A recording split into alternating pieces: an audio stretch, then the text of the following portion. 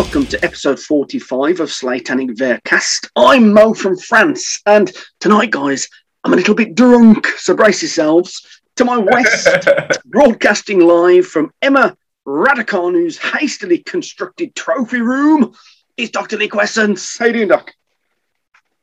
I'm fine. Obviously, you sort of dropped this mission on me. Listeners, I don't often get direct instructions from Mo, but I got this very terse and short one today.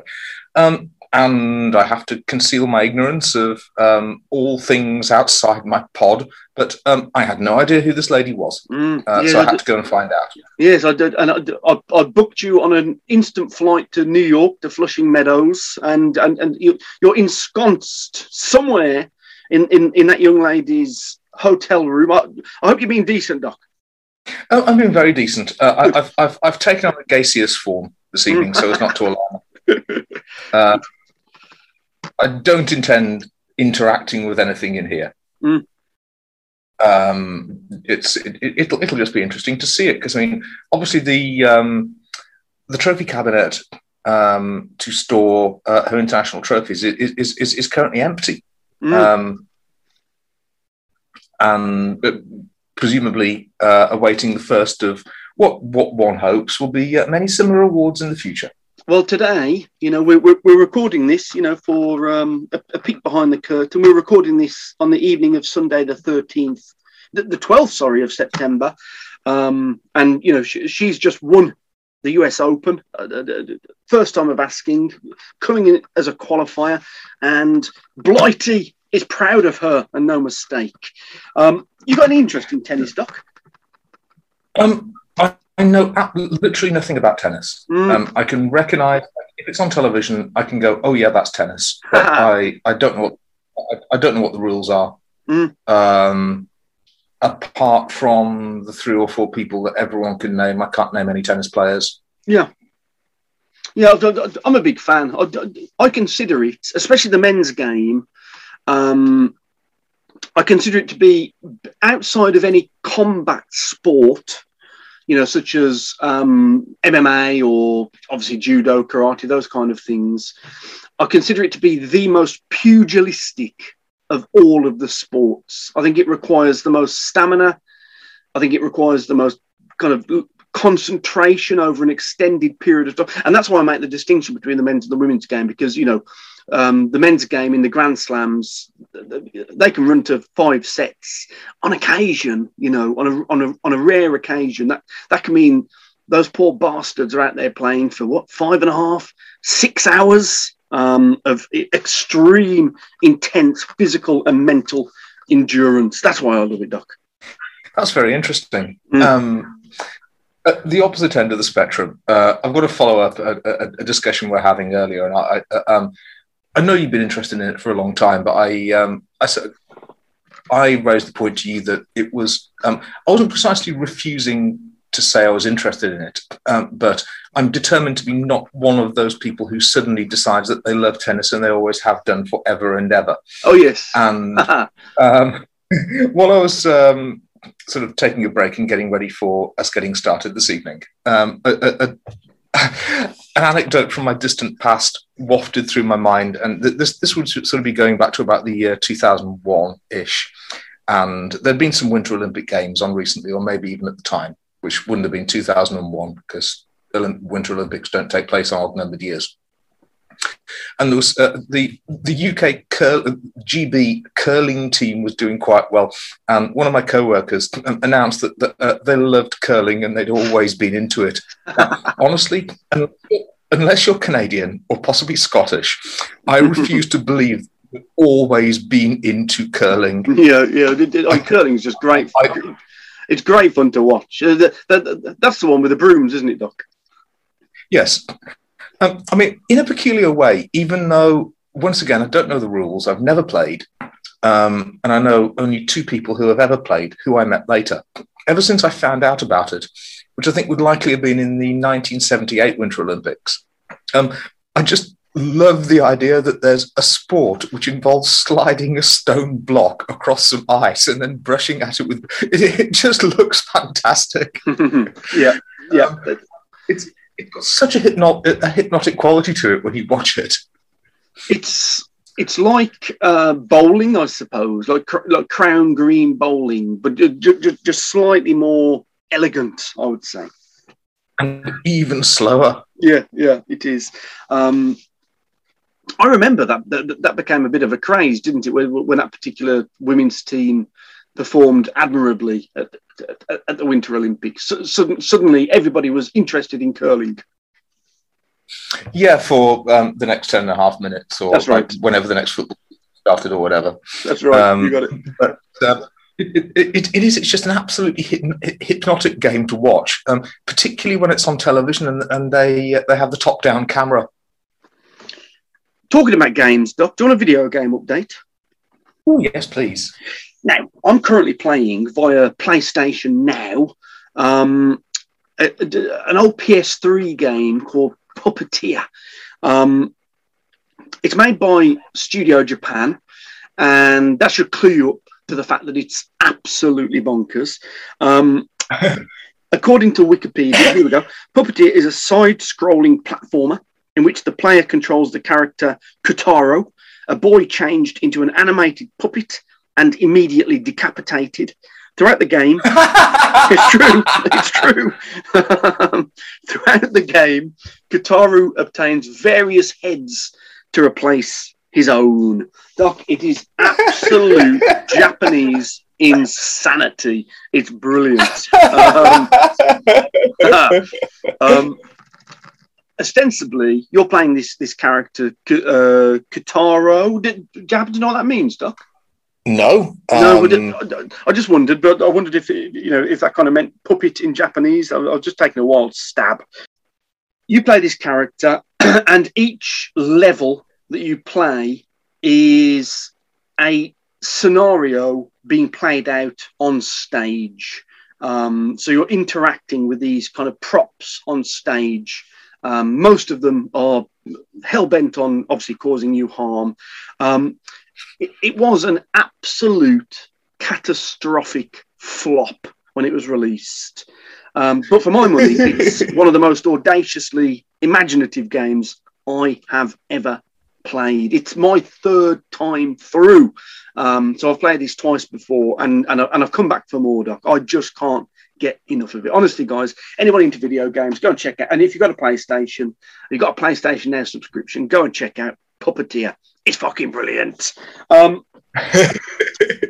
New section. Well, it sounds like you had more fun with that. It sounds like you had more fun with that than you did with God of War, in a way. Well, that's true. Yeah, God of War bored me absolutely tipless. Yes, you're quite correct.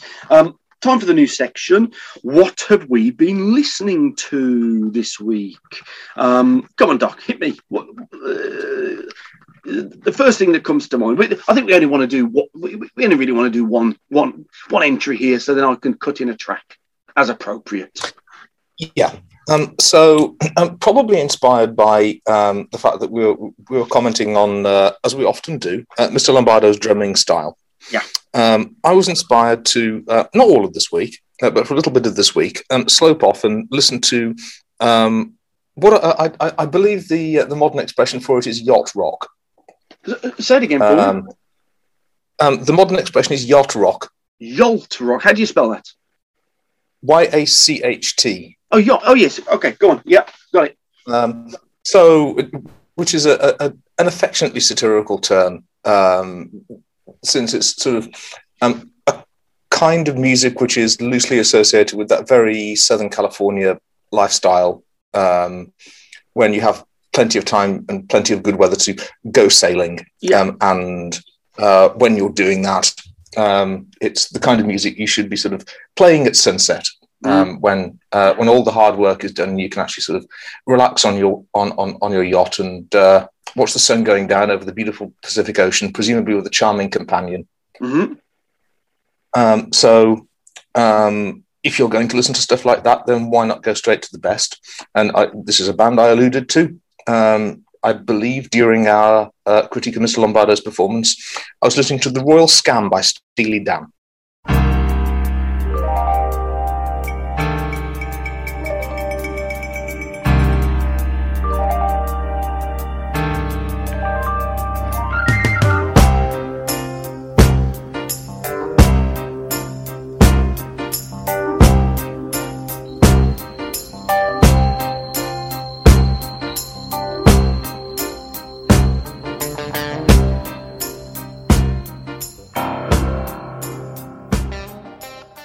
Oh, very good. Yeah. Did any impressions? It's as uneven as all album-oriented rock albums from the 1970s are. It would make a great EP. It would make the best 4-track EP of its genre of the decade. But it's overlong and it dawdles. And when you're talking about very, very capable musicians at the absolute outer limits of their ability, it's got quite a few too many bits in it that are a bit too self-indulgent. Yeah. When it remembers, when the people involved remember that they're supposed to be writing songs to be enjoyed by other people instead of just themselves, and it's absolutely fantastic. Now, I note that you chose the for the initialism AOR, you chose to go with album-oriented rock. I've always gone with adult-oriented rock. Am I wrong? No, you're not. I've heard both. Mm. They obviously both describe the exact same thing. Adult-oriented rock speaks for itself, and I think it was an effort by people to put massive amounts of distances between themselves and the increasingly kiddie output of the glam rock movement in the mid-70s. Sure. It equally makes sense that in an era when bands were running to longer tracks that wouldn't, and they were also running to very, very high production values, which weren't necessarily best served by the 7-inch single format. So a lot of bands were reluctant to release singles or didn't release singles. And when radio DJs wanted to play their tracks, they had to acquire the album. And, this is where you get the expression, it's like a cut from the album, because a lot of these people flat out didn't release singles. Yeah. Led Zeppelin famously never released singles. Mm-hmm. That was more to cheat their record company, because they had a record deal whereby they obtained very, very little royalties from singles, but an above average amount of albums. And they were smart enough to spot which way the market was going at the end of the 60s. And they signed this deal whereby they got a ton of money from album sales, but very little from single sales. So they decided not to release any singles ever. I've always kind of felt that, the way that I went with the adult-oriented rock, I always felt that was kind of used as a pejorative, really. Like music for old farts, by old farts. I think by the 1980s, it definitely was. Yeah. I think in the 1920s, I think in the 1970s, it was very much an attempt to tag along to porno chic. So effectively, these movies are not for little kids, all right? Mm-hmm. And neither is this album. Yeah, adult movies, adult album releases. That's what we're talking about, isn't it? Yeah, that makes sense. On my part, I've been listening to Anata. Are you familiar with their oeuvre? You have played me. You played me some Anata long ago. I have to fully confess, I suspect it was late at night, and the likelihood of me being at your house late at night was probably in the aftermath of the consumption of Much Banks's Bitter. So I don't have very clear memories of what Anata sound like. Would you please remind me? Yeah, well, I'm looking at Encyclopedia Metallum as we speak. Anata are from Sweden. What a surprise. And their genre of choice is technical death metal. Our favourite section here, lyrical themes. Doc, do you want to have a go? They've got 3. Do you want to have 5 guesses? See how many you hit. Okay. If it's technical death metal, Evil and Darkness are not likely to be up there. I'm going to say some sort of synonym for psychology, some sort of synonym for. I'm going to give you that. Yeah, philosophy. Some sort of synonym for spirituality. No, I can't give you that one. Oh, okay. Although. I mean, if we say spirituality, would religion fall into that, Doc? Definitely, yes. Yeah, so I'm going to give you anti-Christianity. Okay. And maybe atheism. Atheism, well, it starts with an A, but in fact it is just the word abstract. There we go. Okay. So lyrical themes, anti-Christianity, philosophy, and abstract. So basically everything else. 4 albums under their belt. They first released an album in 1998, which is called The Infernal Depths of Hatred. But I've been listening to their second album, the sophomore release, which was Dreams of Death and Dismay, which is absolutely sensational. These guys, I mean, it's technical death metal, so as you can imagine, they're pretty virtuoso in their ability, but they're also very, very distinctive. I think somebody could play me an Anata track that I've never heard, and I would instantly say, that's Anata. It really is, that they managed to take this particular genre and do something a little bit different with it. The most amazing thing of all, if I remember correctly, reading about them back in the day, these are all kind of part-time guys. That had day jobs. They were like mechanics and postmen and whatever else they happened to be. And this is just kind of stuff they were churning out on the weekends. I mean, the quality, if you take that into account, is absolutely remarkable. Really, really great. The last release was in 2006, though apparently they're still active. But again, unfortunately, as with a lot of these bands, whether we'll actually see anything else from them remains to be seen. Check them out, guys. Anata, absolutely sensational. Anata, Anata, absolutely great.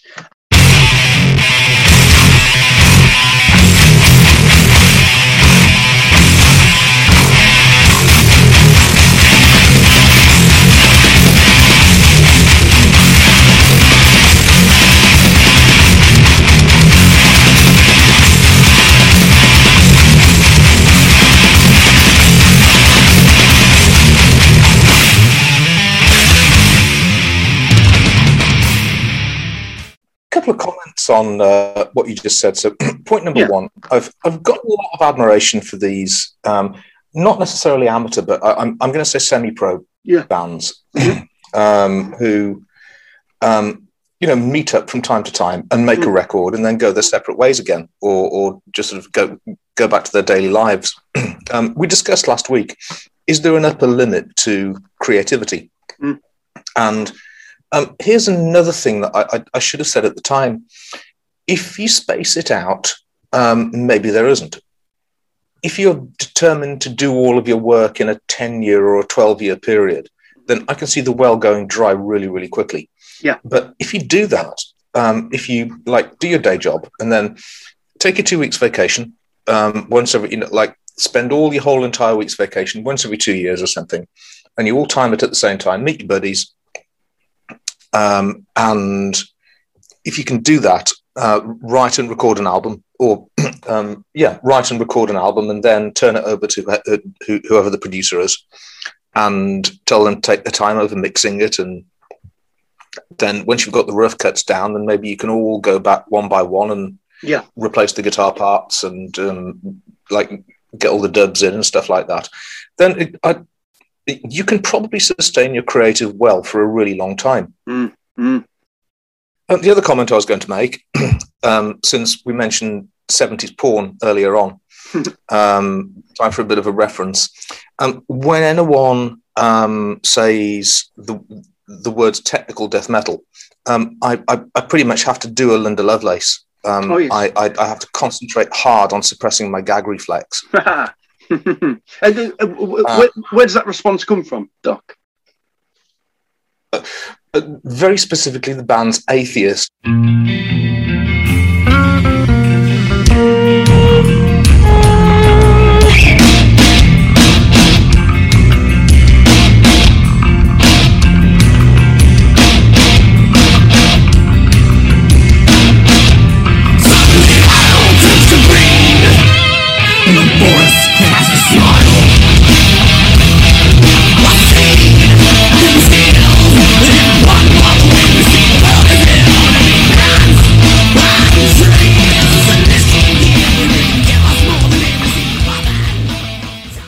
Death. Oh yeah. Mm-hmm. who I I don't enjoy one little bit. No, I mean, I can't speak to atheists so much. I've heard all this stuff, but once or twice. But Death, I've heard all of their albums multiple times, and I do go back to their first couple of albums quite regularly. We're talking Leprosy.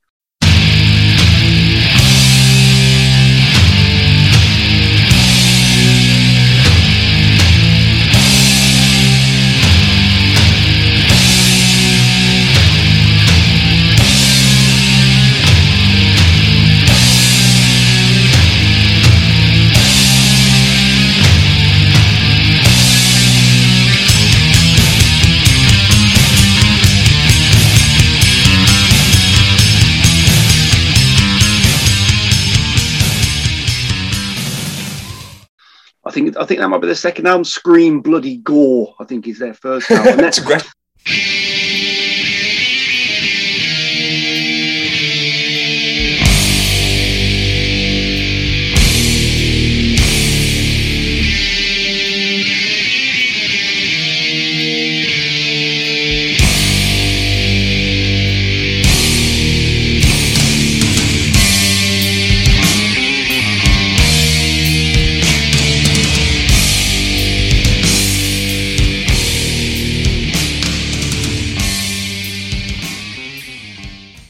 Yeah, have you heard their early stuff, Doc? Because I think you dig it. Maybe I haven't. The only Death albums I've heard were from when they started doing interviews and saying things like, "Oh, we don't even consider ourselves metal; it's just extreme music." Right? Yeah, and just pompous asses, basically. Yeah, and my sort of overweening reaction to that is, "Oh, fuck off!" Yeah, no, fuck off. That's fair enough. I think that is the correct response, to be honest. Yeah. I do recommend Scream Bloody Gore in particular. Well, I mean, both Scream Bloody Gore and Leprosy are two absolutely sensational death metal albums. I think it's before. I would not classify either of those albums as technical death metal. For me, they're just straight ahead, kind of Floridian death. Well, in which case, yeah, I probably would dig them. When you take death metal and the members of a death metal band seem like they're starting to get embarrassed about reading Lovecraft and watching horror films. And, you end up with death metal with all of the fun taken out of it. Well, it's time for our weekly Nocturnus reference here. I would say Nocturnus, The Key, is far more of a technical death metal album than either of Death's first two efforts.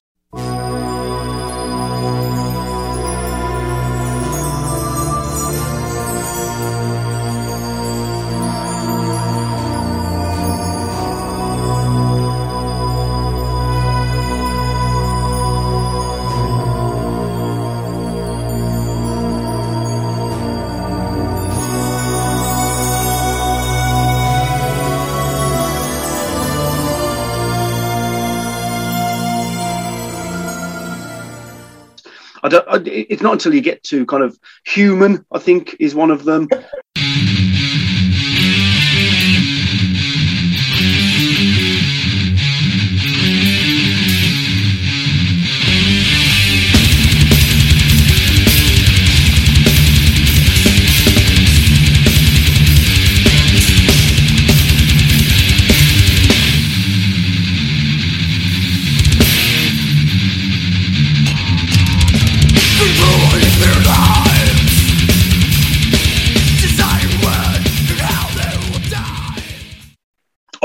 I can't remember the other titles, but yeah, I think it's not until you get to their third and fourth releases that they start to kind of vanish up their own anuses. But the thing is, do they have lyrics as good as bones crashing, skull smashing in the vice of hell, soul screaming, veins bleeding in the lake of fire. Do they have lyrics that good? No, they don't. And they certainly don't have. They certainly. I mean, Lake of the opening track, "Lake of Fire." To the honestly, we've got to stop talking about Nocturnus. We definitely need to do. No, we haven't. We definitely need to do a separate bloody podcast, Doc. We're obsessed. We're obsessed. Right, chow time, motherfucker. Go on, Doc. Before we wind up on Nocturnus this evening, the first time, The Key might have been the first proper death metal band I ever heard, and I took it. Someone lent it to me. I took it to bed. I put it on my personal stereo and thought, I'll give this a listen for a couple of minutes before I go to sleep. And I was sat there bolt upright in bed listening to that album from one end to the other before I knew what was happening. And for a good 48 hours, I thought there was no other band on earth I ever wanted to listen to. I know. And if anyone ever asked me in the future what kind of music I was into, I was just going to say The Key by Nocturnus, and that's it. That's all I ever listened to, yeah. Yes. And who could blame you? You're only flesh and blood. Chow time, motherfuckers. Here we go. We've got a few today, actually. Hang on. 1, 2, 3, 4, 5, 6, would you believe? We've had some sound problems over the last few episodes. Let me tell you a secret, guys. I blame the Doc. I thought he was like rattling away on his keyboard, and I was getting quite annoyed. And at one point, I screamed in the Doc's face, "Stop fucking typing." He pinned me to the wall. "Don't you dare say that to me again," he said. And I've never seen him so furious. Turns out, in fact, it was my fault. I was balancing my laptop on my knee as we were recording, and of course, the microphone was picking up every single movement I made. Apologies, guys. Hopefully, we've now remedied the problem. The thing is, it might have led to a long-lasting beef because I learned from a human that there's a thing called shitter or twatter or something, and apparently Mo had called me out on this thing, and he'd called me a typer. I did. That's right. Yeah, looks like we got ourselves a typer. Get this, another true story. This is going to frighten you because it's absolutely true. I'm down in that town, Fife. After the show, I go to a Waffle House. I'm not proud of it. I'm hungry. I'm eating, I'm alone, and I'm reading a book. Waitress walks over to me. "Hey, what you reading for?"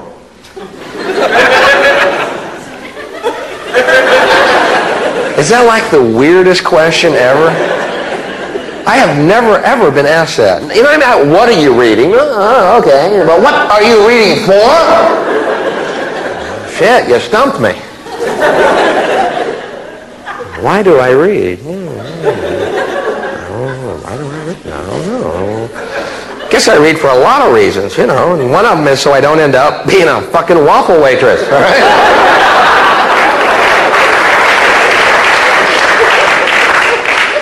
Then this trucker in the next booth gets up, stands over me and goes, "Well, looks like we got ourselves a Rita."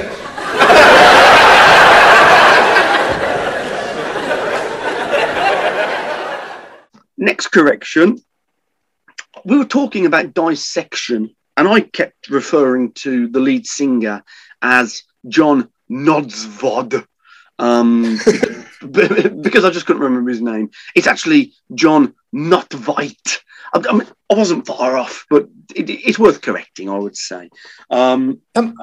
We'd better make sure that isn't a terrible mistake, because I'm sure the man in question wouldn't have wanted any of interpretation of his name to have been something like John Not White. Oh, that's true. Oh, very interesting. Not White. Do you think that might be Not White as a translation? No, I really don't think that's true at all. But basically, I don't believe Nazis should get a break. So I just couldn't resist getting a bit of a bash in there. Yeah. I said, we were talking about God of War during the video game update section. I said that prior to the remake, the 2018 remake, Kratos, the lead character was clean shaven. He wasn't. He's always had a bit of a goatee, but now he's got a full-on Viking bush. What do you think of that, Doc? Splendid. Yeah. Is it sort of plaited into a single plait? It's just a big, manly Viking bush. The video game developers can't resist having lovely big close-ups on as often as possible just to demonstrate the prowess of their code. Next one, here we go. The Doc said that he'd been listening to Age of Panic by the Cro-Mags. He meant Age of Quarrel. Of course he did, Doc. Of course he did. Yes, he did. Age of Panic is a song by the lesser rap metal post-thrash band Censor from much later in history. In the Read Between the Lies episode, I got really muffled about halfway through. I don't know why it happened. Hopefully it won't happen again. Again, apologies for a bit of production quality there. And the last one, in the last episode, I wanted to insert the track that you mentioned, Doc. You said it's called Dimension Hatros by Voivod.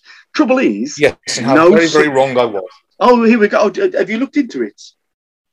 I remembered afterwards. There was an album called Dimension Hatros. Correct. The track I was talking about is off a completely different album. And I believe the track I was referring to is called Rise or Arise.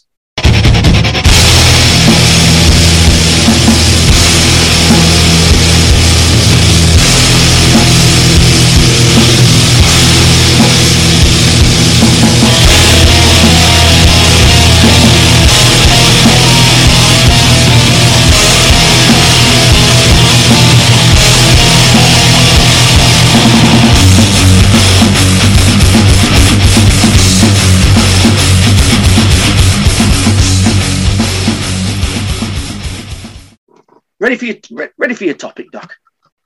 Absolutely, I am, yes. Give me a number between 1 and 5. 2. Bands who have just one album that you love. I've got 3. Any thoughts here? Well, there's The Key by Nocturnus. And...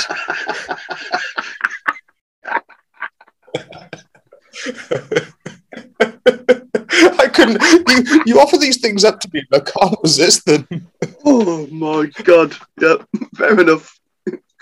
Brilliant. Yeah. How about you? So The Key. Yeah. Oh, that's fantastic. Go on, mate. I'm struggling now. I'm struggling to focus. It's interesting, you know. How many of my favourite bands, in scare quotes, favourite bands, have actually only got one album that I really love? Ah, interesting. So maybe you've got a bunch of these then under your belt. Yeah, I mean, it depends how obscure you want to go. Psycho Candy by Jesus and Mary Chain is one of my top 5 favourite albums ever. Yeah, but I don't think anything else by them would make it into my top 100. Sure, but I think implicit in the question is, you know, I know I've used the word love, but I think implicit in that is the fact they've only really got one album that you can tolerate, you know? I'm not arguing with you, but I am going to stretch a point here, because for a band to have one album in my top 5 albums ever, and then I wouldn't say I can't tolerate them, but I mean, anything else by them would be very, very, very far down my list of things I'd rush to save from a burning house. Sure, yeah, sure. So let's think about other bands that have got one thing that I love and nothing else I can even tolerate. Shall I chuck one out, Doc, while you have a think? Yes, please. Yeah, Here we go. Ahead. Guns N' Roses, Appetite for Destruction.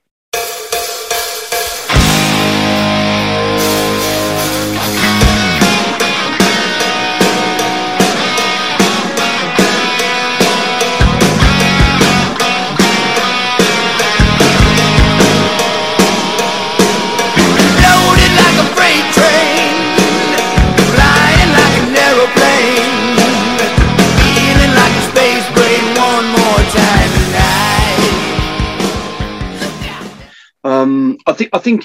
I genuinely think it's a masterpiece. I don't think there's a bad tune on there.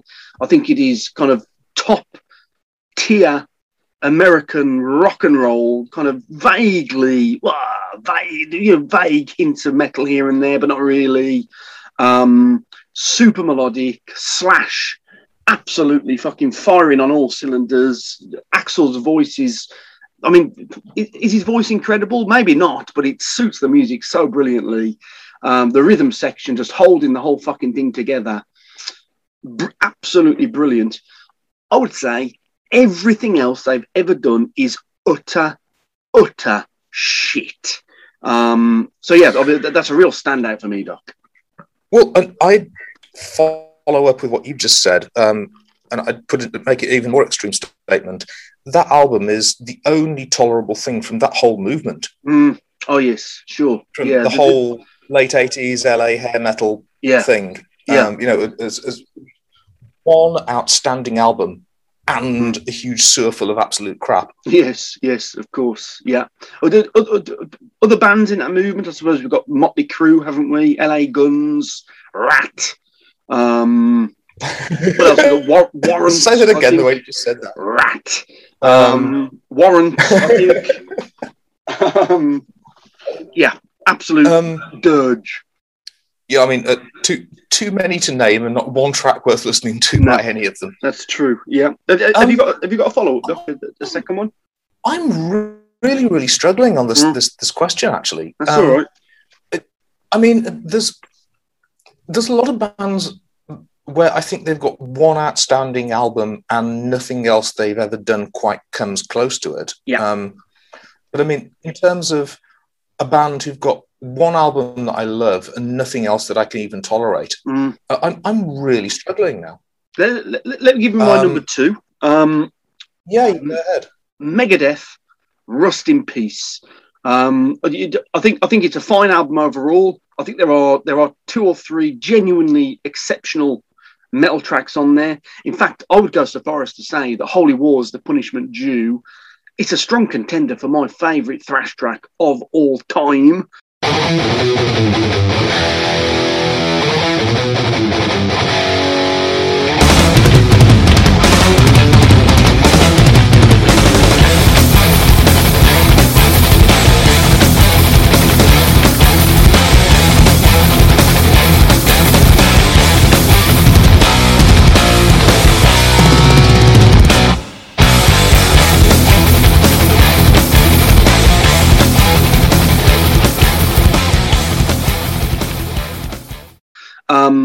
But nothing else they've ever released has interested me in the slightest. It's Dave's voice, that's the problem. I quite like some of the music, but then Dave starts kind of almost like this kind of reedy, almost like whispery, but yet kind of whiny wail over the top of the music. I think it's absolutely fucking awful. His ego really ran away with him because he should have been wise enough to go, I'm the guitarist. We've got Marty Friedman. He can fucking play a bit as well. We'll just play the fucking music and we'll actually get somebody in who's a competent vocal performer. But of course, that was I presume that was impossible for him due to his, he's kind of, what's the word? Narcissistic tendencies. Yeah. I mean, this is a much harder question than it seems at first. I was about to very, very confidently come out and say Straight Outta Compton by NWA. You are now about to witness the strength of street knowledge.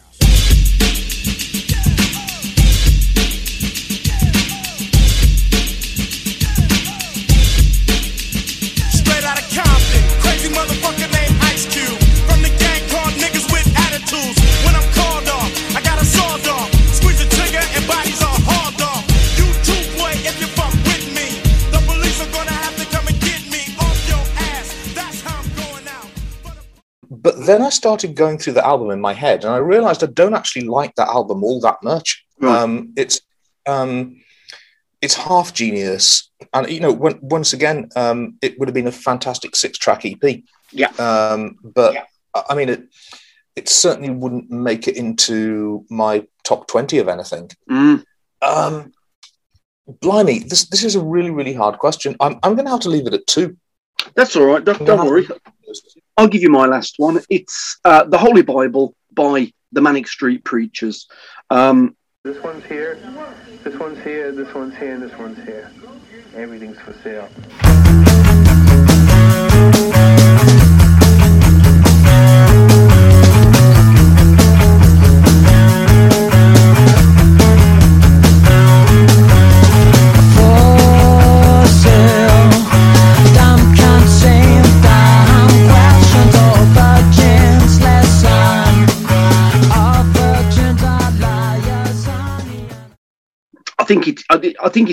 I don't just think it's a great album. I think it's a great work of art. The combination of Richie Manick's lyrics and the kind of the way that they are spliced onto the top of what's the singer's name, Doc? James Dean. Thank you, sir. James Dean, something else, isn't it? James Dean blah, blah, blah. Bradfield. James Dean Bradfield. The way that they are spliced on top of James Dean Bradfield's melodies, I think it's just magnificent. Now, whilst there are 2 or 3 tracks from the previous album, which I do genuinely like, as an album as a whole, I don't think it holds together in any way. It's far too long. It's incredibly bloated. Then we move on to their second album, which was Gold Against the Soul. Remind me, Doc.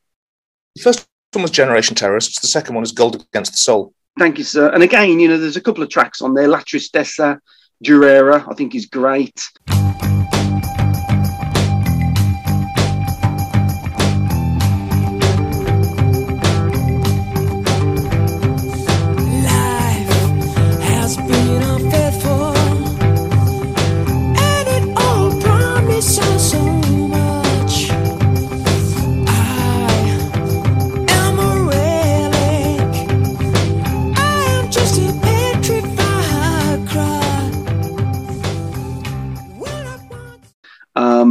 And what's the one about the guy in his bedroom contemplating suicide?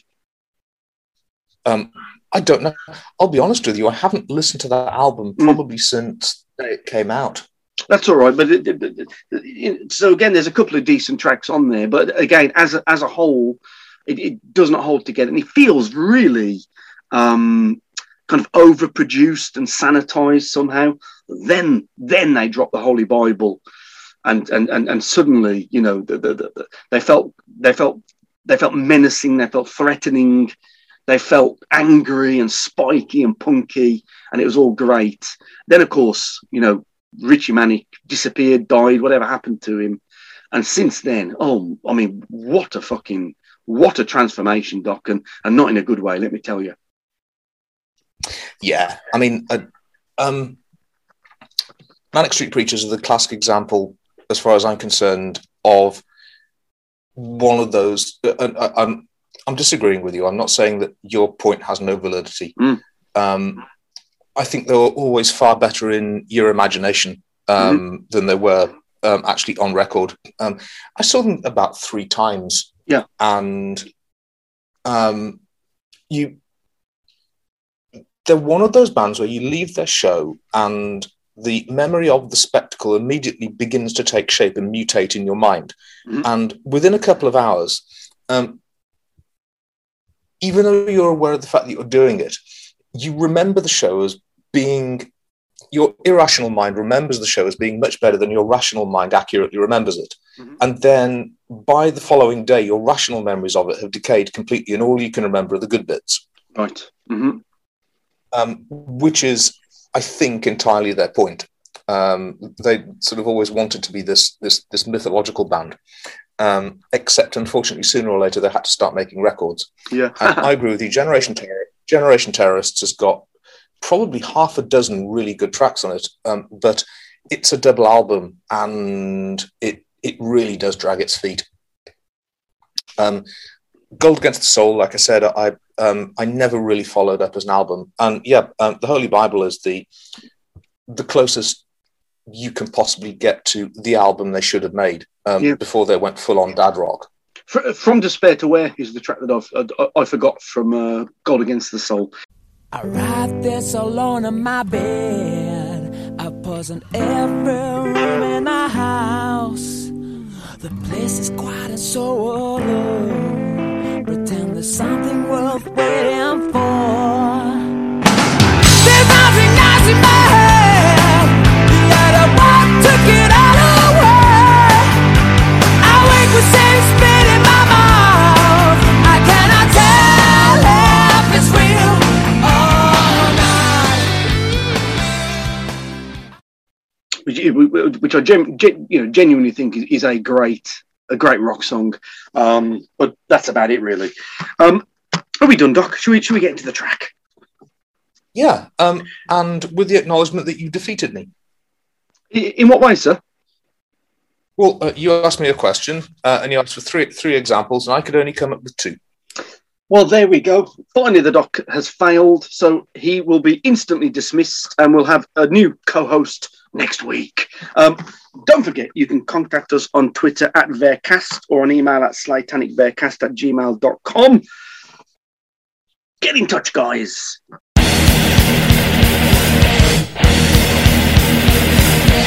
Welcome to part 2 of the show. Here we're going to play the track, pause it from time to time to discuss what we're listening to, and generally just get on down. Today's track is, of course, Cleanse the Soul. Here we go.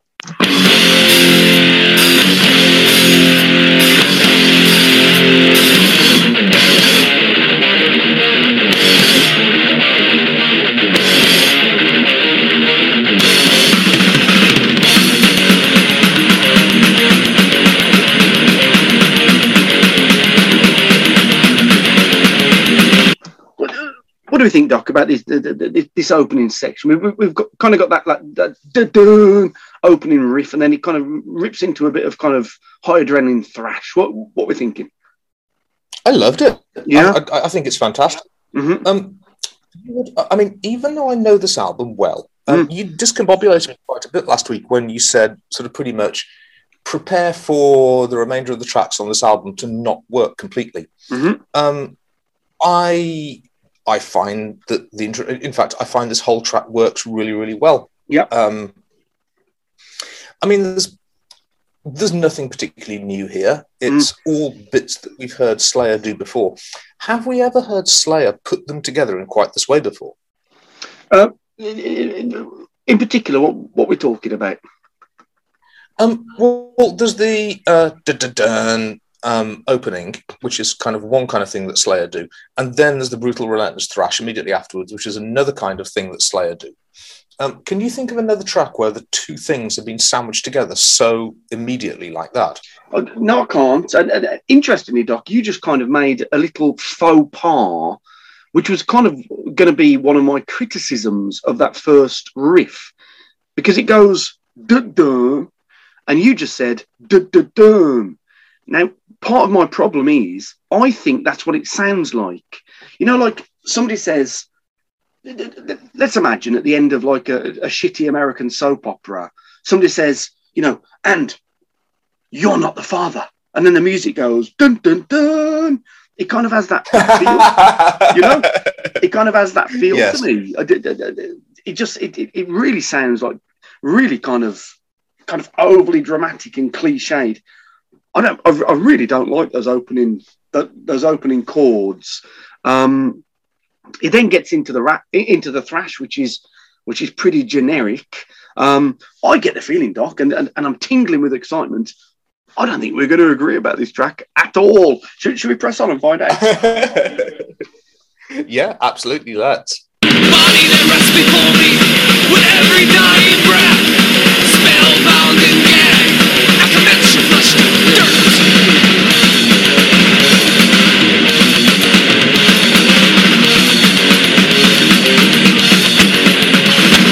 Body that lay before me in everlasting death, into evening absence, to rot glassy in the earth.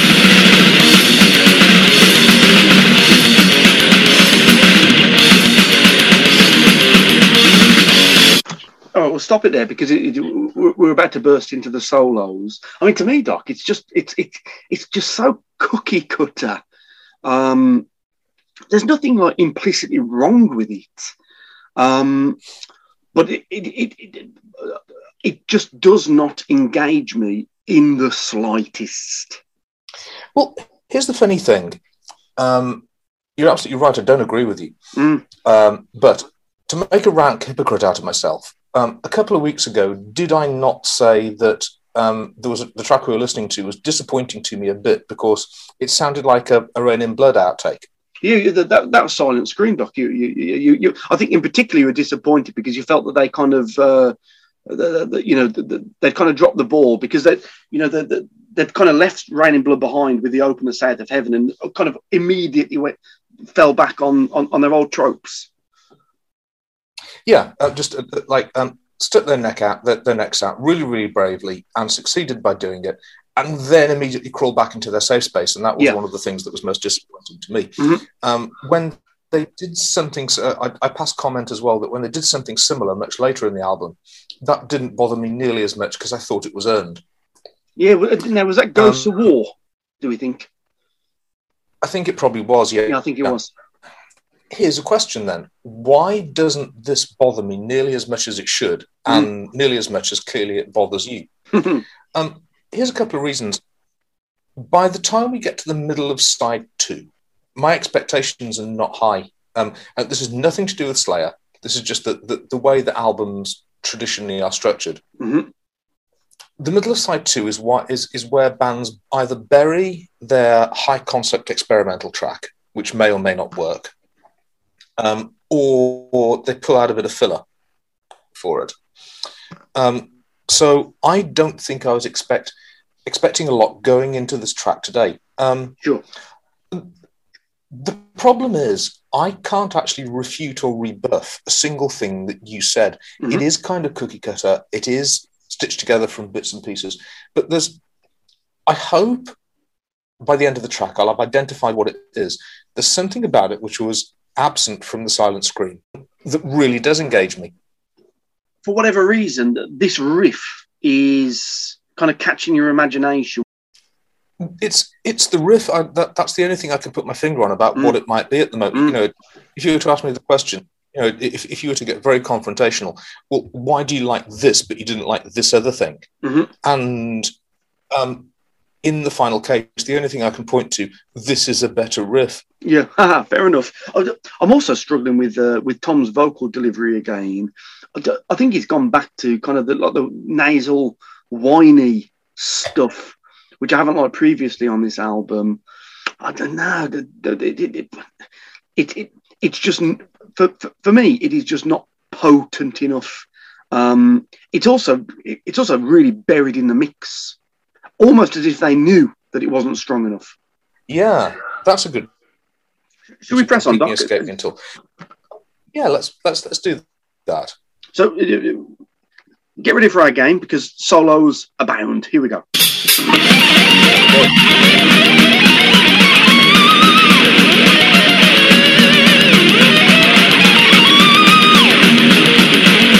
Who we got, Doc? Name that solo.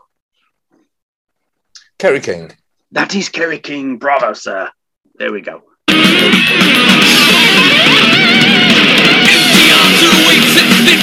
Stained glass windows black. Candles burn the midnight oil.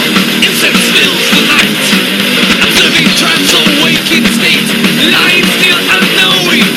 Reciting the passages of time. Prepare for the. And here, you know how much I love Dave. You know it. I've said it often enough. But again, we're kind of back to the behind the crooked cross problem, which is it's all gone a bit bumtish for me, Doc. Well, he's not really hanging it out the way he normally does, is he? I don't think, except for the very beginning of the track, I don't think I've heard any particular Dave-tasticness in this song. Sure. I've got a radical theory for you. I know there's almost certainly no evidence If there were, it's lost to the mists of time, and even if there were, then I don't think any members of Slayer would admit to it. This was about the point when Dave was first, I won't say angling to quit the band, but I think probably was getting disappointed about his profile and his wages and stuff like this. No, sorry, Doug. Just for clarification, he'd already quit the band at least once. He quit the band during the Raining Blood tour, but due to kind of due to financial wranglings.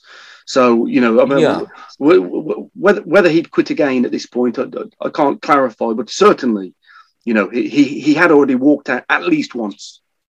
Do we know for a fact that it's even Dave on this track? Oh, I've read nothing to the contrary. But it's a great question. Yeah. I mean, what a conspiracy theory you've just thrown out there, Doc, like a massive grenade. That the Bum Tish tracks. It's some kind of fill-in drummer. What a brilliant concept. It's either a session musician or one of their mates, or it's probably far more believable. It's Dave on strike. That's a great proposition. I'm in the band, but I'm just going to do like the bare minimum and contribute nothing. Yes. Yeah, well, it's very interesting. Yeah, because to me, this does not sound like Dave. Kind of really, really firing. It just feels like. Here's the thing. This feels like a beat that any other drummer would play, and that's not my Dave, Doc. That's not my Dave. No, I mean, the more I think about it, it's got the hallmarks of a man fulfilling a contract, obliged to come to work under duress, and he's got his union rule book and decides that whilst management can make him stay to the end of his contract, he is allowed to work to rule and do the bare minimum of work required to say he's actually completed a day's work. Yeah. He's provided a beat. That's his job. That's what you pay me for. Yeah. I've done it. See you later, guys. Pretty much, yeah. Yeah. Listeners should note, I have no evidence. I've never read anything. Nobody's ever told me anything. All of that is out of my imagination. Yeah, the Doc has just pulled it out of one of his 5 anuses, basically. Yeah, so I mean, please don't go circulating this as known fact or stated fact. It is. It's the insane speculation of a Lovecraftian entity. Absolutely, yes, and that'll stand up in any court, I imagine. Here we go, Doc.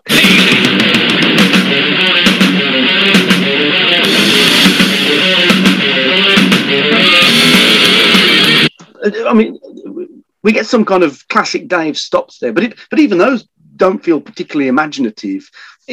That feels like that's where anybody would put the stops. There's no kind of missing stop to make it feel weird. There's no stop in an unusual place. Yeah, you've got to put some stops in. That's where they go, innit? Well, I mean, if I could play drums a bit, and we were having a jam and we swapped instruments, and you said to me, right, do something with some Slayer stops in. That's what I'd do. Yeah. So, just on Dave's part in this track so far, for me, we're just seeing a paucity of imagination. I don't think it's helped by the fact that just the generic nature of the riff, which does not captivate me like it does you, Doc. But no, must try harder, Dave Lombardo. Can I hang a theory out there now, Mo? Go on. I can't help but observe that even though you're not a drummer and never have been, your enjoyment or love of any given Slayer track is greatly dependent on the quality of Dave's performance. Yeah, that's really interesting, and it is something I've contemplated before, because I can't think of another band where that is true. Where the drumming performance is so important to me. As much as I love Pete Sandoval from Morbid Angel, and just as awesome as the guy from Vader, for example, is, it is not quite as integral. I just think, for me, well, there's two of them really. For me, it's Dave and Jeff. You know, that those guys, the combination of those two guys is the special sauce that makes Slayer just so fucking awesome. And so when I hear one of them not quite at the top of their game, it just really stands out to me. You know, we're talking degrees of excellence, aren't we? Let's be honest. You know, I'm criticizing Dave here, but let's be fair. He's doing a bang up job as a thrash metal drummer. It's just not quite to his kind of superhuman levels, and I find it troublesome, Doc. I don't think you should. Obviously, neither of us are drummers, and as anyone who's had the chance to watch a good drummer at work, in the studio or in the practice room or on stage, knows other musicians sort of tend to be in awe of drummers. Yeah. I know I am. Mm-hmm. And I don't know how they do it. Anyone who can play the drums, I literally don't know how you guys do it. I've tried for hours, and I've had some tutelage, and I can't do that stuff. My muscles and my motor neurons just don't let my arms and legs work in that way. Sure. So you've got that sort of awe to start with. Dave is special for me because he's the person who brings the eclecticism or even the exoticism to Slayer. Yeah. You know, I mean, you know, for instance, that Slayer are never going to like drop in an Arabic riff like Maiden do, or they're never going to just do a slow droning song or anything like that. But Duck. I think you might find at some point in the arse end of their back catalogue that maybe you haven't heard yet, they do both of those things, you know. Oh, goodness me. There you go. So that's something for you to look forward to. It kind of is. Yeah. Mm-hmm. It kind of is. Yeah. But you know, it's Dave who brings all of these really strange eclectic influences that on paper shouldn't work in the context of thrash. I think this is what infuriates me most about people like Atheist. Atheist will like wave a big flag over their jazz influenced section, and they'll wave a big flag over their Latin influenced section, as if to go, we're not even writing a song here. We're just literally pimping our skills. Sure. In a list after another. Yeah. But I think possibly because Slayer have only got one guy who's doing that, it's out a mile in a good way, as opposed to sticking out a mile in a bad way. Yeah, that's why bands like Dream Theater really make my skin crawl, you know, because it just seems to me to be an exercise in demonstrating technique rather than actually trying to write, I don't know, like a fucking good song.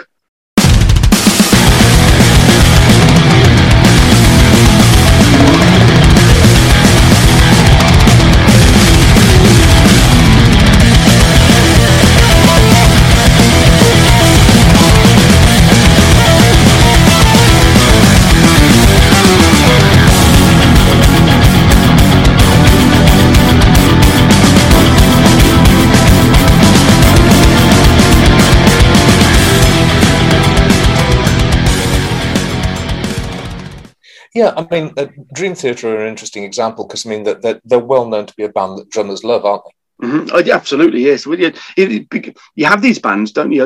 I think you're quite right. Dream Theater, that's a drummer's band. But then you get to, I don't know, something like Primus, and that's the bass player band, isn't it? Yeah, absolutely. Mm. And, you know, which is interesting because Les Claypool, being the really quite modest, diffident man that he actually is in real life, has always been at pains to like downplay his own skills and make a point of the fact that Primus is a band, and he went out of his way to select two musicians who are better than him. Yeah. His name is Mud, and we all know it.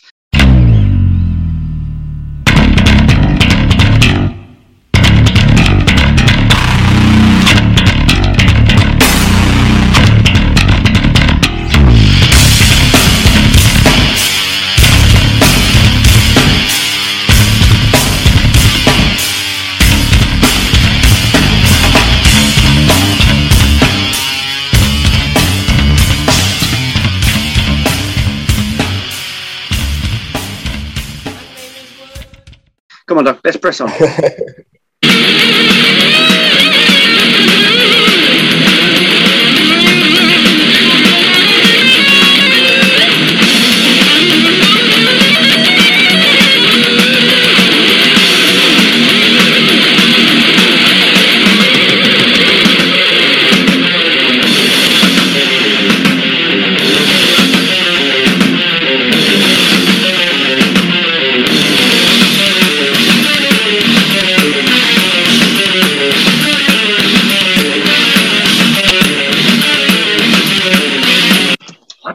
For me, the whole thing just feels sloppy and half-baked. Even the guitar lines, it feels like they can't be bothered. It's track 8. We just can't be bothered.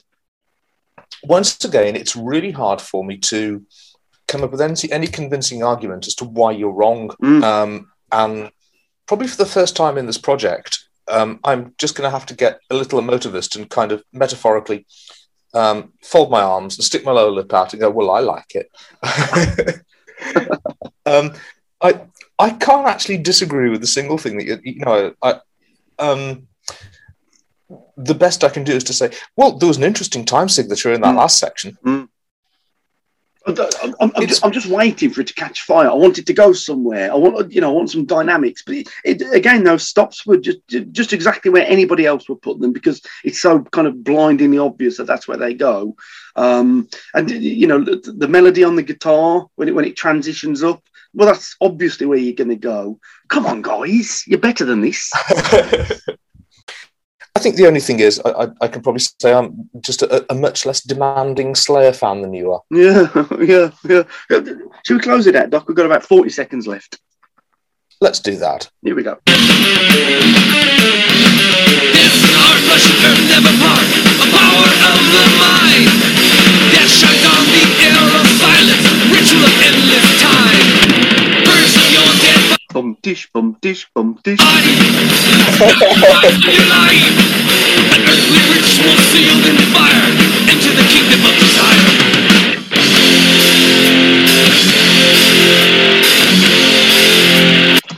I'm pregnant.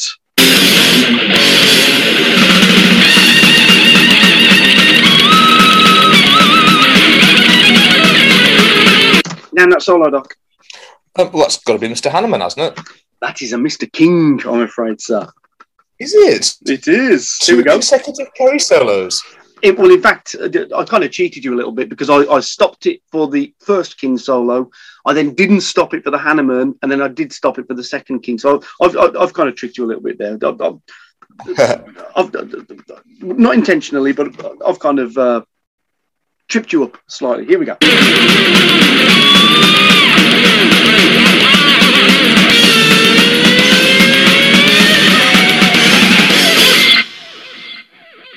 So there we go. That was track 8 from South of Heaven, which is, of course, Cleanse the Soul. Come on, the Doc. Justify your thoughts. Honestly, I can't. Here's what I liked about it. It mashed together the two things that Slayer do that you don't hear them doing very often. I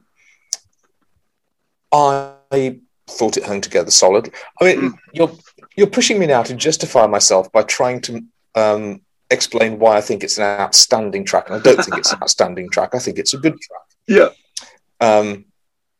I don't honestly think we're going to get much further than I liked it more than you did. Yeah. It's funny, isn't it? Because I actively dislike that song. I don't actively dislike many Slayer songs. That one I do. There's just something about, I don't know if it's the frequencies, the combination of kind of Tom's whiny voice and just the frequency that the guitars are at. I don't know what it is, but it sets me on edge, and I don't like the feeling. I see. Not in a good way. I don't like the feeling. I think the whole thing's a little bit vapid. I think that's the problem, Doc. Yeah. I mean, if we're going to talk about this song in the context of vapidity, I think we should probably move on to the next section. welcome to part 3 of the show, Evil Speak. Here we're going to read through the lyrics and talk about them. Kerry King wrote these lyrics. Kerry King wrote these lyrics. Before I say anything else about the lyrics, I need to repeat myself and say, Kerry King wrote these lyrics. Verse 1. Body that rests before me with every dying breath, spellbound and gagged, I commence your flesh to dirt. Body that rests before me with every dying breath, spellbound and gagged, I commence your flesh to dirt. All right, Doc. All right, so what's happening here? Kerry King wrote these lyrics. They don't rhyme, they don't scan. Body that rests before me with every dying breath. I mean, spellbound and gagged is a slightly witty use of the English language. I'll grant you. I commence your flesh to dirt. Mm-hmm. These are one of these sort of moments in Slayer. So we're just talking about how, at the very best, this track sounds like Dave Lombardo on autopilot. Mm-hmm. I mean, this is Kerry King in full-on will this do mode, isn't it? I mean, I like the word spellbound because that's just a great word, Yes. isn't it? You know, it's just a beautiful word. Yes. So kudos for the use of the word spellbound. I commence your... I mean, unless there's a use of the word commence that I'm not aware of, Doc, that makes no sense, does it? No. I mean, I assume he means commit. That's my take. I commit your... Because to commence only means to start, doesn't it? It Yes. has no other meaning, does it? Am I wrong? No, you're absolutely correct. And I mean, I'm reading this line, I'm trying to break the word up into, contractions. Because Kerry's done this before. Kerry's contracted two unrelated words into a new word. And once you figure out where the break is, then it kind of makes sense. But, I mean, I can't think of a guy writing lyrics for... I mean, you've got to go right the way back to Yes Please era Happy Mondays before you can think of lyrics that are clearly written either 5 minutes before they had to go and record the track, or were just sort of blurted out when the rest of the band were playing. I commence your flesh to dirt. I mean, that's a candidate for some of the worst use of the English language by native English speakers. Earlier today, in preparation for this episode, I was listening to the song, reading the lyrics, and I stopped at that point. I shit you not, I kind of rewound it 7, 8, 9 times because I was thinking, is Tom singing "I commit your flesh to dirt"? But no, he's not. He's clearly saying "commence." I thought I was going mad.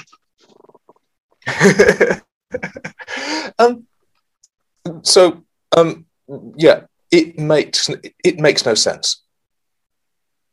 It does not. Body that rests before me. So the use of the word body, I mean, that infers a dead body, doesn't it? But I suppose a body is a body, whether it's alive or dead. Yes. You know, so then with every dying breath, I suppose we can accept that. So the body is alive at this point. We can accept it's alive but dying. All right, we can do that. Spellbound. So there's some kind of, I don't know, you know, some kind of magic, you know, some kind of wizardry is taking place at this point. And then, you know, it's being put into the ground.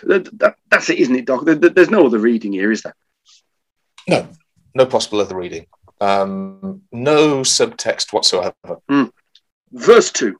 Body that lay before me in everlasting death, entombed in an abscess to rot lasting in the earth. Body that lay before me in everlasting death, entombed in an abscess to rot and lie still. I nearly made it, Doc.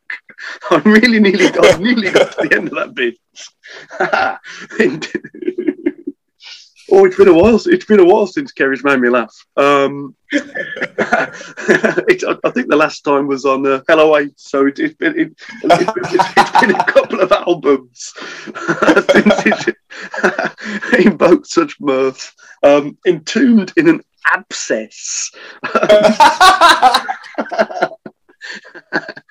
To rot, lie stinking in the earth.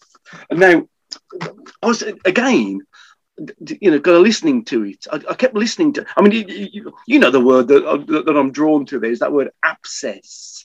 I was looking at that word and thinking again. I was, am I going fucking mad? And so I turned to the internet to be sure. To be absolutely sure that there was not a meaning of the word abscess that I was unaware of. And I think pretty categorically, my research has indicated that the word abscess means this, in quotes, a swollen area within body tissue containing an accumulation of pus. I don't know how you entomb somebody in that, but maybe Kerry knows something we don't. I think you'll find Carcass made a concept album about that. Very good. About how you can entomb someone in an abscess. He means abyss. He means abyss. Of course he does. He does. So we've got commence when he means commit. We've got abscess when he means abyss. I mean, come on. Just fucking proofread it, for Christ's sake. I'm fascinated by the sudden switch in tense here as well. Oh, body labeling in the first verse, you have body that rests before me, simple present. Oh yes. In the second verse, you have body that lay before me, simple past. We're in the very. I hadn't spotted that, Doc. As an English teacher, I should be absolutely ashamed of myself. Well, when I began to read the second verse, I thought, oh, we've got an interesting time shift here. We've moved from observing something that's present, being going on in the present, to memories of something that happened before. But no, nothing like that. No. Instead, it's just somebody somehow being entombed in a swollen area. Yeah, very strange. I mean, to rot and lie stinking in the earth. I mean, that's just a desperate attempt to sound kind of dark and horror, isn't it? Yes. Just put the word rot and the word stinking in it. Yeah. I've got nothing against kind of just like crass horror references, of course, but I think couple and to be honest, Doc, this kind of surely this just backs up my notion that this whole track has just been slapped together without any care or thought.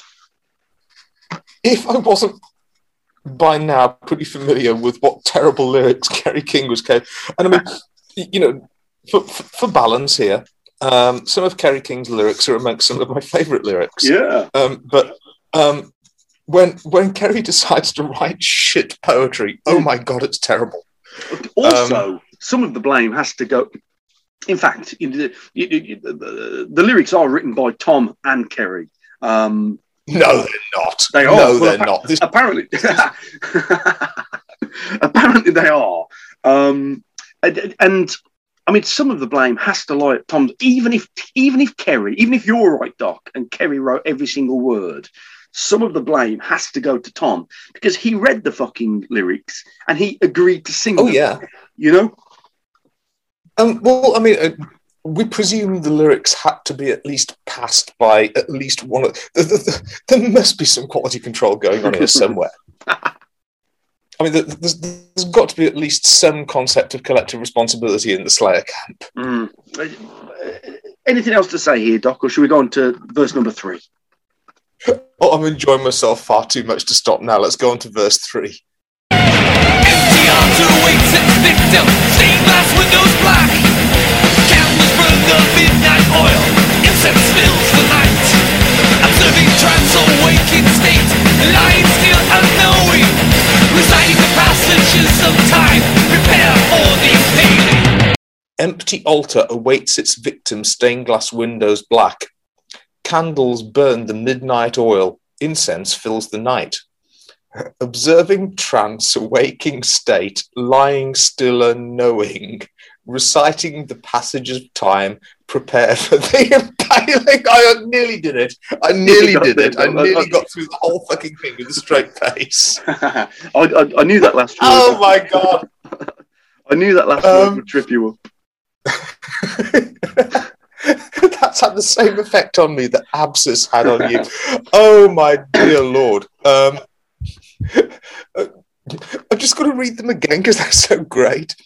Empty altar awaits its victim, stained glass windows black. That's not terrible. No, candles burn the midnight oil. Incense fills the night. Now, burning the midnight oil is an allusion or aphorism in popular use, meaning working hard, working late, yes, doing unpaid overtime. Not characteristics I particularly associate with candles. No.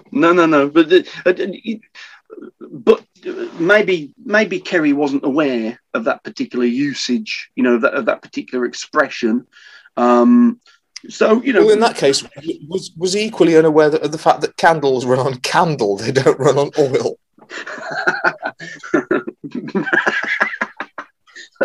Exactly. I mean, that's a good point, Doc. In general, candles are made out of wax, aren't they? You're quite right. Yeah, you are quite right. I mean, candles burn the midnight wax. That wouldn't be a terrible lyric. And I mean, then it just gets peachy after this. Observing trance, awaking state, lying still and knowing. These are all words of English. They're all words that can be found in any easily available English dictionary. And I think that's where he found them. And they've he's just smacked them together in some kind of random order. Observing trance. So, for any kind of observation to be taking place, there needs to be some kind of subject, doesn't there? Well, there needs to be an observer observing a subject. So, let's at least make an effort here. Who could be observing what? Well, the murderer, the Satanist, the whatever. Obviously, what he wants to say here is something along the lines of, I am observing this sacrificial victim who having some sort of witchery to place them in a state whereby they're incapable of movement or any reaction, but are still fully cognizant of what's being done to them. That's what he wants to say. Although it says lying still unknowing, so that kind of counteracts the point that they are cognizant. Yeah. Okay. Fine. Yeah. They're awake. You're right.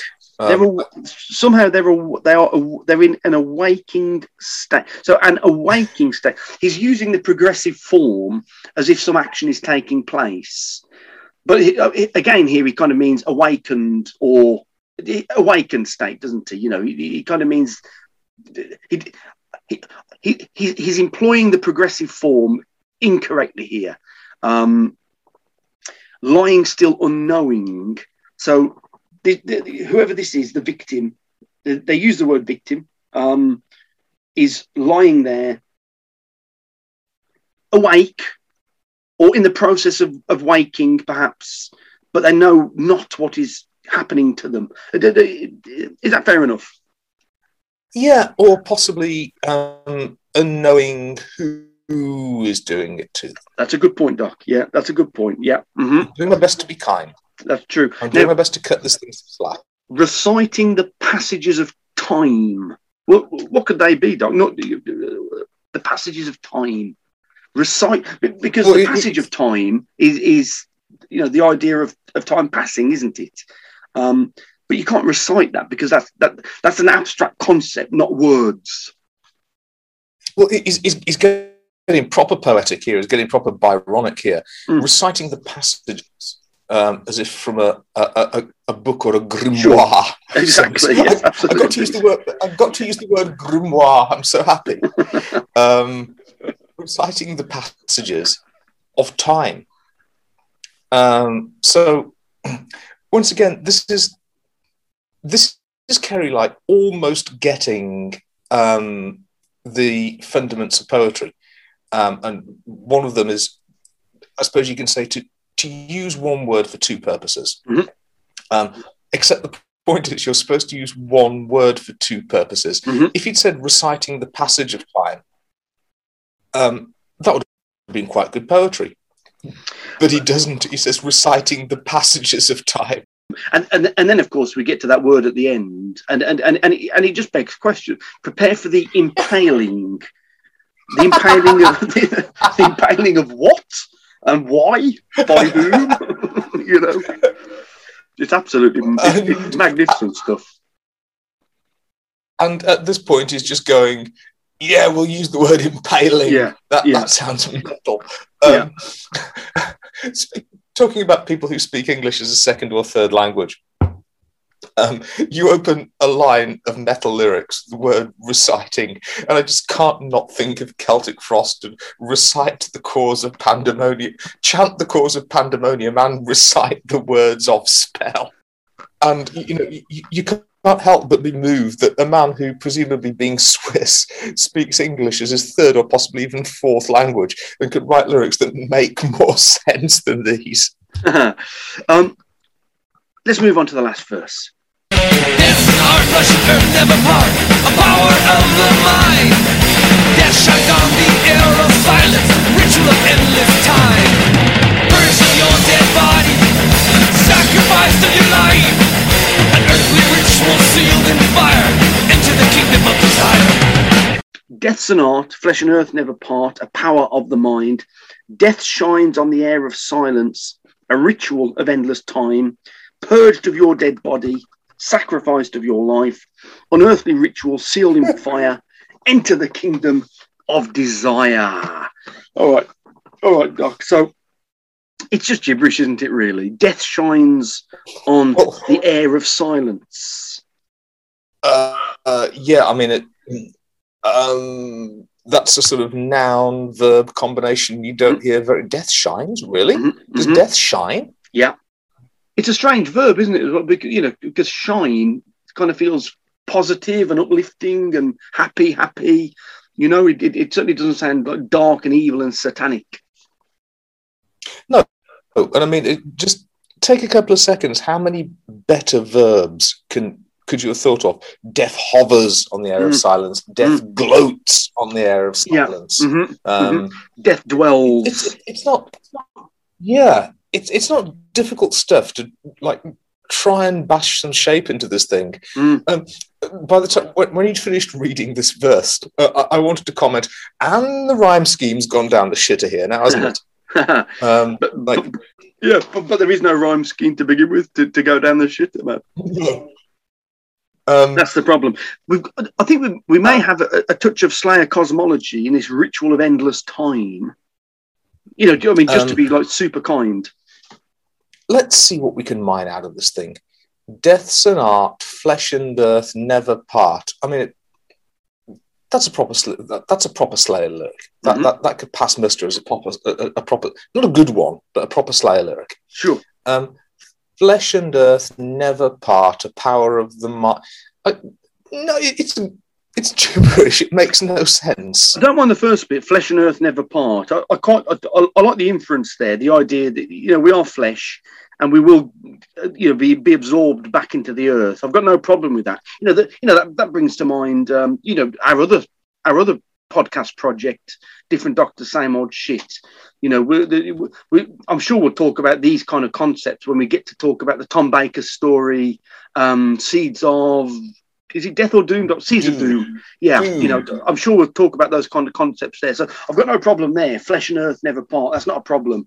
But then when you go a power of the mind, that has to mean something, doesn't it? And it obviously doesn't. Yeah, I mean, the difference is that when we get to talk about it in the context of the Seeds of Doom, I'm going to be able to sort of speak for a long time about environmentalism and about vagina envy and Thank you. Oddly enough, homosexual panic. It's been a while.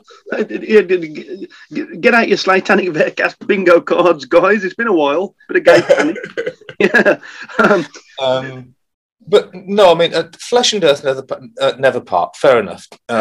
You were born from nothing, and to nothing you'll return. Correct. all flesh becomes dirt. That's it. Yeah. I get that part. But we should all be rendered unto dust, basically. yes. A power of the mind. No. I mean, what was he thinking? A power of the... It makes no sense. It just doesn't mean anything. And again, I don't mind this little couplet here. Purged of your dead body, sacrificed of your life. I mean, the tense is a bit weird, but again, the concept's fine. You know, you've passed to the other side. You are purged of your dead body. Your life has been sacrificed. I've got no real problem there. It's clunky. And then, you know, so we've had the impaling. Now we've got a ritual with fire going on to the kingdom of desire. I presume that's hell, isn't it, Doc? I think what the song is about is obviously one possible interpretation of the meaning of the word sacrifice, which is to make a thing into a sacred object.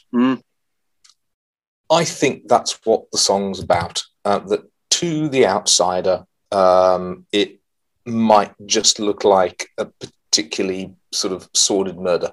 But the Satanist or the evil priest or the protagonist or whatever knows perfectly well that, in fact, the more brutal and more agonizing and the more sustained the murder, the more elevated the soul will be once it's freed of its earthly restraints. And of course, I think that's what the song's about.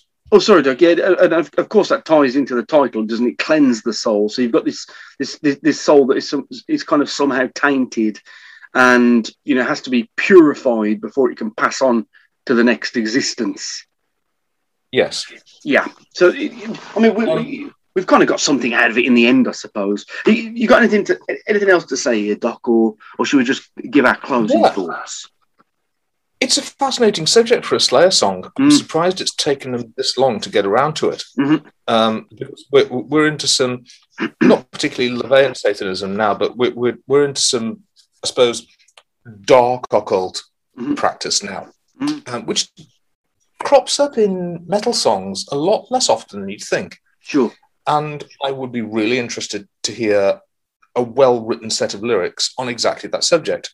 Unfortunately, they're not to be found here. No. They have tackled, you know, quite a deep subject here.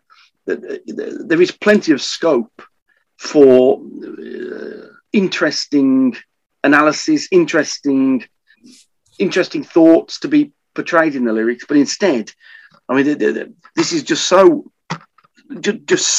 amateurish. It genuinely, absolutely boggles my mind.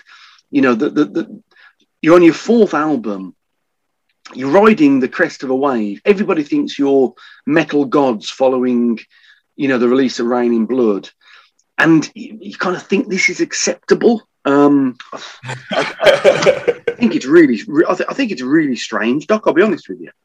The fact that the lyrics were given so little quality assurance seems mysterious. Yeah, it's an interesting subject, badly squandered, and I know it's always a bad day when you end up thinking to yourself, "Oh well, can't we interpret it as comedy?" When you find, but there's no other. It's borderline like the kind of thing somebody would come up with as an example of metal lyrics to take the piss out of metal lyrics, isn't it?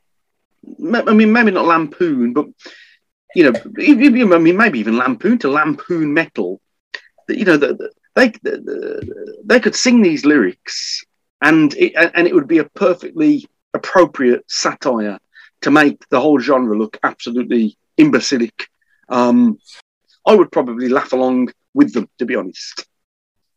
Yeah, that guy in The Flames and the Claims who pulled up the lyrics to Necrophiliac to try and appall his audience and make them understand how terrible metal was. If he pulled these lyrics instead and just said, well, look how stupid this stuff is. Yeah. It really, really, really poor, Doc. And I mean, we've had a laugh along the way, but I'm very, very disappointed with the lyrics, as I am with the track in general. Should we close it out? Simply by saying Kerry King wrote these lyrics.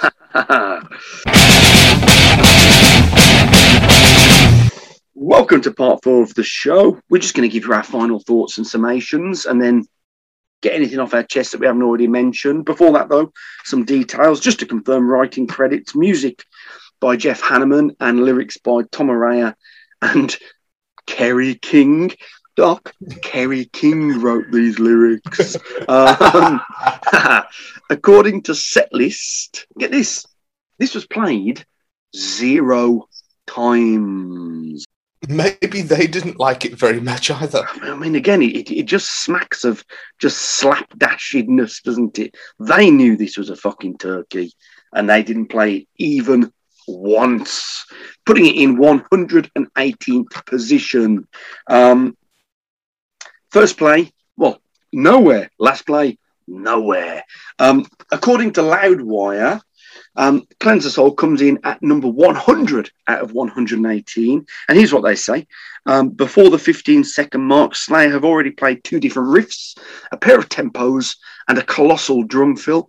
Cleanse the Soul exhibits the band at a stage in their career when they wanted to expand the scope of their atmospheric passages by playing at a variety of speeds while remaining heavier than hell.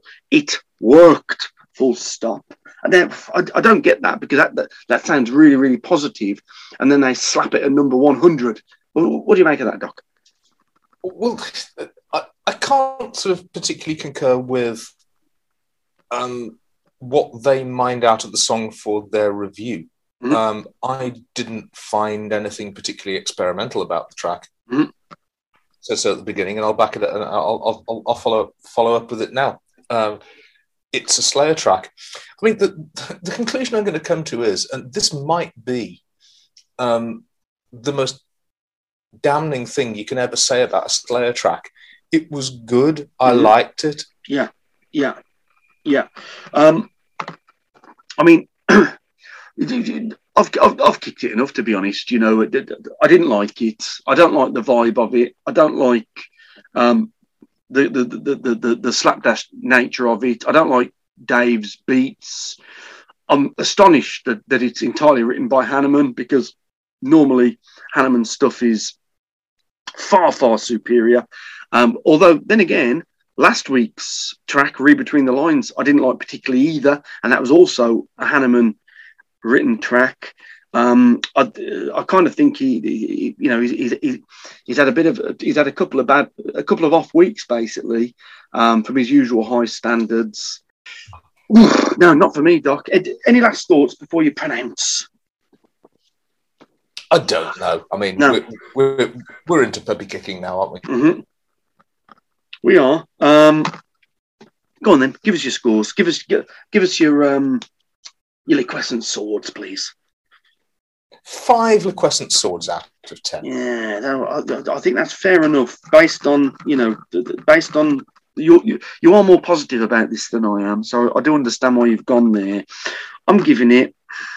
It's tough, isn't it? Because I'm kind of comparing it against Behind the Crooked Cross, which really, really annoyed me, and Read Between the Lines, which I didn't enjoy very much either. And I think it's kind of somewhere in between.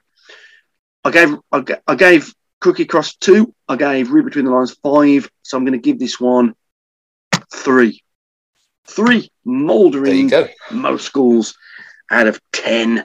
That about does it with this episode. Don't forget you can contact us on Twitter at Bearcast or on email at slaytanitbearcast@gmail.com. Join us next time when we'll be talking about the 9th track from South of Heaven, which is, of course, Dissident Aggressor, a Judas Priest cover, no less, Doc. How about that? Looking forward to it? I'm going to have to encourage members of the audience to read between the lies. Yeah. When I say I am really looking forward to this track. Sure. Yeah. Very, very, very, yeah. Very, very interesting, Got your tone of voice there. I'm going to be thinking about that for the rest of the week. See you next time.